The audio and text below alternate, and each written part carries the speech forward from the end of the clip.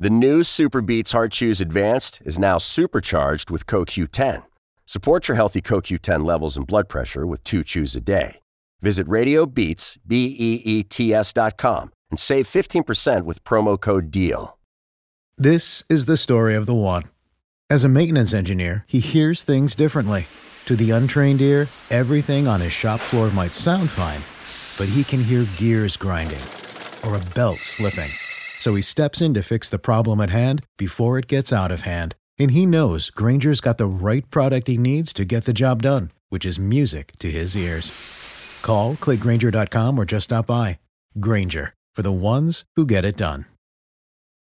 And here we are with another Grassroots Marketing on CannabisRadio.com. And right now I want to go ahead and welcome to the program the founder and CEO of a female-founded, Black, Indigenous, people of color owned online shop housing a curated assortment of premium paraphernalia for the aesthetically high-minded consumer base out of New York City. And joining me right now is said founder CEO Miriam Saeed. Miriam, thanks for being with us. Of course. Thank you for having me. Wonderful. So you've partnered with a number of established designers from around the world and creating an unparalleled assortment of modern pipes, bongs, papers, trays, scents, and a lot more. But really what I want to find out is the creation for it. We've talked to other people here on Grassroots Work and the other show I host, Blunt Business, about luxury cannabis items, accessories. And now that was based in California when I talked to a previous guest, but on New York it's a different style. It's a different feel to it. So talk to me about the fusion of kind of bringing what you think would be Fifth Avenue or Madison Avenue into what you're doing with the products here. Right. So I initially didn't intend for it to be this way, but, you know, I did work in the luxury fashion sphere for over a decade. So I think me creating like a cohesive luxury collection sort of was second nature to me. And I was just out on the market picking the best of the best without, you know, necessarily the luxury price tag. I wanted to find a great glass pipe for less than $50. I wanted a great ceramic bong for, you know, $150, $200. And, you know, living in New York City, you sort of have the expectation that you have everything at your disposal at any time. So, you know, it was early on in the pandemic days, and I just wanted a store that I can go in and look for, you know, different brands, different types to smoke weed out of, you know, whatever, and learn about it, talk to someone. And there was no such thing in New York City. And that was insane to me. Like, how is there, we have everything here. How do we not have a store, you know, other than the bodegas where, you know, the smoking paraphernalia is sort of an afterthought. Like, how do we not have this store? So you know, coming from department stores and working at Saks for such a long time, it sort of came to be that like I'm going to create the next quote unquote department store for paraphernalia. And it wasn't long for me that to find like such great brands that wanted to partner with me and wanted to, you know, be represented in a light that, you know, the cannabis industry wasn't, you know, portrayed initially. So that's sort of how it came about. And, you know, the whole working in fashion, like on Fifth Avenue, was sort of, like I said, wasn't intentional. It sort of came to be that I found myself doing, you know, picking myself the best of the best. And it sort of just grew to, you know, let me create the Saks Fifth Avenue of paraphernalia, now, you know, luxury. Right. What I want to ask is, do you think there's anything where when you decided to put this project together and roll it out, did you take any idea into where things were going to be going in terms of legalization in New York State? And the fact that now we're here, so maybe there might have been people that might have had the thought, but you initiated it first before legalization came out. That might have been the one conduit that might have held people back from trying to go forward, but you did it first. Right. I didn't take at the time when I started, cannabis wasn't legal, was only legal medicinally in New York. And I didn't take that into consideration as something that would stop me. I sort of thought like it's going to be legalized eventually. Yeah. Let me set the foundation now. So if and when the time comes, when it's fully legalized, people are ready to shop and, even OGs are ready to update their pipes, Para will already have somewhat of an established name, trust, and reputation amongst customers that when it comes time to legalize, it will expand. And, the majority of our business is online. And I did that, intentionally, knowing that cannabis in New York is still not as advanced as other, states. As an industry, it's not as advanced as California per se. And I didn't want to miss out on that customer or, customers from Oklahoma or, anywhere within the United States that didn't necessarily have access to these things. So even though, our headquarters and showroom in New York, we are mostly a digital brand and we want to cater to everyone, at least online shoppers that want to learn and, upgrade sort of their smoking accessories. Now, with this, one of the things I would imagine would be helpful is that now that you roll this out, and this is rolled out in 2020, so the opportunities that would have been pre-pandemic to have shows out there. I mean, say it's events that are going on, red carpet events, where you could provide some of the accessories as gift tokens to, say, celebrities or those high-profile socialites in the space, to have that opportunity to go ahead and showcase in that same vein. And without having that, is that something that down the line, when everything finally starts to open up fully and people feel comfortable to go to events, say on Broadway or to whatever events, might be red carpet premieres, things like that, is that something down the line that you're looking into doing as well? Oh, absolutely. So Para was launched in 2021. So it was, it was still, we were still in the pandemic, but there was, the vaccine had been out. There were some signs of, optimism going on. But like I said, I wanted to start it online for that reason, because the future was so uncertain. But, if and when things started opening up, absolutely. I imagine Para being more than just a smoke shop. And that's the direction that I feel the cannabis industry is going towards anyways. It is becoming more of a lifestyle and something that our people are more open talking about, and it's becoming less destigmatized. And with that, it will become incorporated, within other lifestyle mediums, fashion being one of them. Already we're seeing fashion brands like Edie Parker, historically known for most fabulous red carpet clutches, already making pipes and, have a standalone store in New York City selling Edie Parker flower, which I think is awesome. And I think they're so ahead of the curve with that. So you are so right in that there will be many opportunities for the so-and-so red carpet to be rolled out for other stores in the industry. And, I would love Para to be part of that. Right now, there are scheduled events and then they get canceled. And then, people are hesitant to still go out, which I completely understand. And, I sometimes get a little bit weary from going out in New York. But, hopefully, right, you never know. Someone's roommates gets COVID and then the whole building has COVID all of a sudden. So, I definitely am cautious in that respect. But at the same time, I can't wait to, have Para out there. I want to have so many pop-up shops. I want to sponsor events. I love talking to people. I miss just having, networking events or parties or after parties and sort of just speak to it, because at the end of the day, there is nothing like human feedback. And, I could sit in front of a computer, look at report after report, but nothing will replace, that human face-to-face feedback. And the few times that I did have a pop-up shop or attended a cannabis event, it was phenomenal for myself personally, just learning about the industry, getting feedback from people that has been thankfully so far positive when it comes to Para. Sure. But also, I want to just continue, doing more of that. And I hope it comes sooner rather than later. I want to ask you about the component about, the importance of distinguishing that Para is a female-founded BIPOC owned online shop. And, when you see in the fashion, health, and beauty industries now, I just go to the mall, and I can walk around the mall all day, and I can look at a Victoria's Secret, I can look at, Forever 21, all these different stores, and, the models that are being showcased on the storefronts, on the windows, you definitely see the difference now. It's you definitely see a strong representation of Right. Black, Indigenous people of color now, but it still has to be a matter of. It looks like you still want to have beautiful people on those windows. You still want to have that beauty aesthetic, and this is regardless of either size, shape, anything like that. There still has to be a beauty component to it. And what I want to find out is just what is it about luxury, high fashion, and just high end, and how it works so well with a company like yours that is female and BIPOC.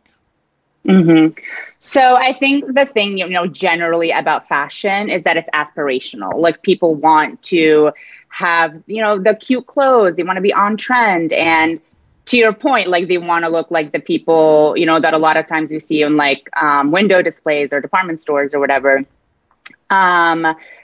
For sure, there's definitely a shift in representation, and the definition of beautiful, I think, is getting broadened, which is very, very, it makes me very optimistic and very happy, and it just feels like humanity is going in the right direction that way. But I worked in fashion and industry during a time when that wasn't necessarily the case. Like I started in fashion in 2009. It was a very different time, and a lot of times where being a woman, was not, to be honest, like fashion is dominated by women. So that wasn't really a thing that I felt I was a minority in. But definitely my nationality and background, I felt like an outsider. And there was definitely, let's be honest, it was just a dominated white female industry in terms of looks and, stature or whatever it is. And a lot of times I was the token brown girl in meetings. Having said that, I spent the early part of like my 20s, I was still pretty young and trying to figure out who I am. I kind of just neglected my ethnicity and just pretended to be white. And I found that to be the easiest way, honestly, for me to just network, make friends, climb up the ladder. And at the time, I didn't feel like I was compromising anything. And it wasn't until my late 20s, early 30s that I was compromising my identity. And I wasn't a white girl. Like no shame in being, a white girl in fashion, but that just wasn't who I am. And I wanted my next step in the industry to be, or next step in my career, whether it's in the fashion industry or not, to be one that is authentic. And that is why I stress who I am, and who the founder is. And when I talk about Para, because I want it to be known that, I am a woman, I'm a minority, I am doing this company on my own. And that wasn't always necessarily the story behind founders. So I want to, make sure that part of the story is, is portrayed and is told, right. So other women, other girls, other minorities, regardless of where they are, like there are so many minorities beyond just like racial or, gender or all that. Like minorities, no matter where you are, like being the underdog it's not always the bad thing anymore. And there's a lot of power to it. If you really think about it, that people might underestimate. So yeah, I hope that answers your question. No, very well done. Thank you for that. But you know what? I want to go and direct people to the website, shop-para.com, shop-para.com. I love some of the products design and just how aesthetically pleasing they look and how contour shaped you have some of the products. I see the bow, or the world's greatest bong, or the world's best bong is this listed, and the ripple, which is more than just an ashtray. Talk to me about the design. It's really, almost like this aerodynamically just smooth contour kind of feel to it. It just looks luxury. It feels that. Talk to me about the design of some of the products. Sure. So, there are several factors that I thought about when picking all my designers. Aesthetic and functionality sort of went hand in hand. I wanted every pipe to do what it does. Smoke very well, very smooth, but also I wanted it to be integrated into people's lifestyle, integrated into their home decor. Gone are the days that you have to like hide your pipe under your bed when people come over. I want people who smoke to, not feel shame in the ritual and feel that they're honoring it and putting their paraphernalia on display. And it makes me so happy to hear your feedback that they are, just very sleek and well designed, that they seamlessly fit into, different styles of home decor. But aesthetic was definitely the number one thing that I knew would differentiate me from current smoke shops and head shops in the market, or at least the majority of them, because they just look new. Like they're not your typical bongs that you see at the bodegas or smoke shops. They are so well made. The Bow Bong and the Ripple ashtray that you just mentioned, they're made by this brand called Jaunt, and it's all handmade in Philadelphia. I personally spoke to the ceramicist and the CEO and, all three guys that run the company. And they, you can just see the passion and the integrity that goes into their work, and their design is just phenomenal. Like, you don't have to be, it looks beautiful. Like you don't have to be a design expert to see that this is a sweet ashtray that you just want to have this. And then I also go on to list like all the different functionalities that go into it. Like there's a reason it's called the Ripple. There's a reason there's different size waves. It's for different size jaunts. There is a reason there's like, a coated porcelain hole on the side. It's as a snuffer. Like there is a reason that it's covered halfway through, so you can like hide your ash, so you don't have to look at it. So not only is it beautiful, but it also very multifunctional and at a reasonable price point. Like that's another thing about luxury that I think is a misconception. Just because it's expensive doesn't make it luxurious. And that's really what I'm cognizant about in Para. Mm-hmm. I'm not just throwing all expensive price points on there. Like I'm very cognizant of the price point, and I want to make it, affordable. Like you don't need to break the bank to smoke well. So no, I wanted to, exactly. And, it just goes against, I don't want to overpay for anything, and I don't want anyone to overpay for anything. Right. So I make sure that, yes, they're beautiful, luxurious, but also at a good price point that honors both the customer and the designer. A reasonable price, basically. I'm going to ask you too now, in some other luxury items I've seen, I wanted to know, I didn't know if you had vapes on the website or vape pens. Not yet. Is that something that's down the line? Absolutely. There was a lot of legalities surrounding vape pens by the time I launched Para. Mm-hmm. I was planning it from April to August 2021. Right.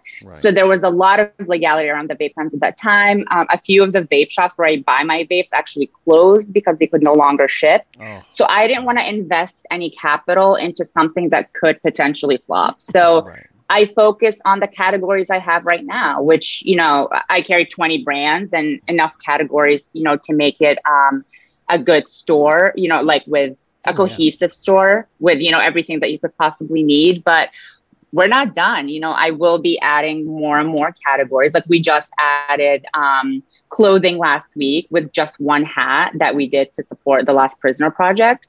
But we're also adding another hat from another vendor. We're adding a few sweatshirts from another vendor. We will be adding vape pens for sure. And, we're just starting. And as the industry evolves, as the customer demand changes, we are going to change with them. And yeah, vape pens is definitely something along the line. I mean, I thought about it. A Para pen would be so cute just to say and to sell. Because you could just have fun with that. I can only imagine. So much fun. I will send you the first vape we make. So I got to ask you too.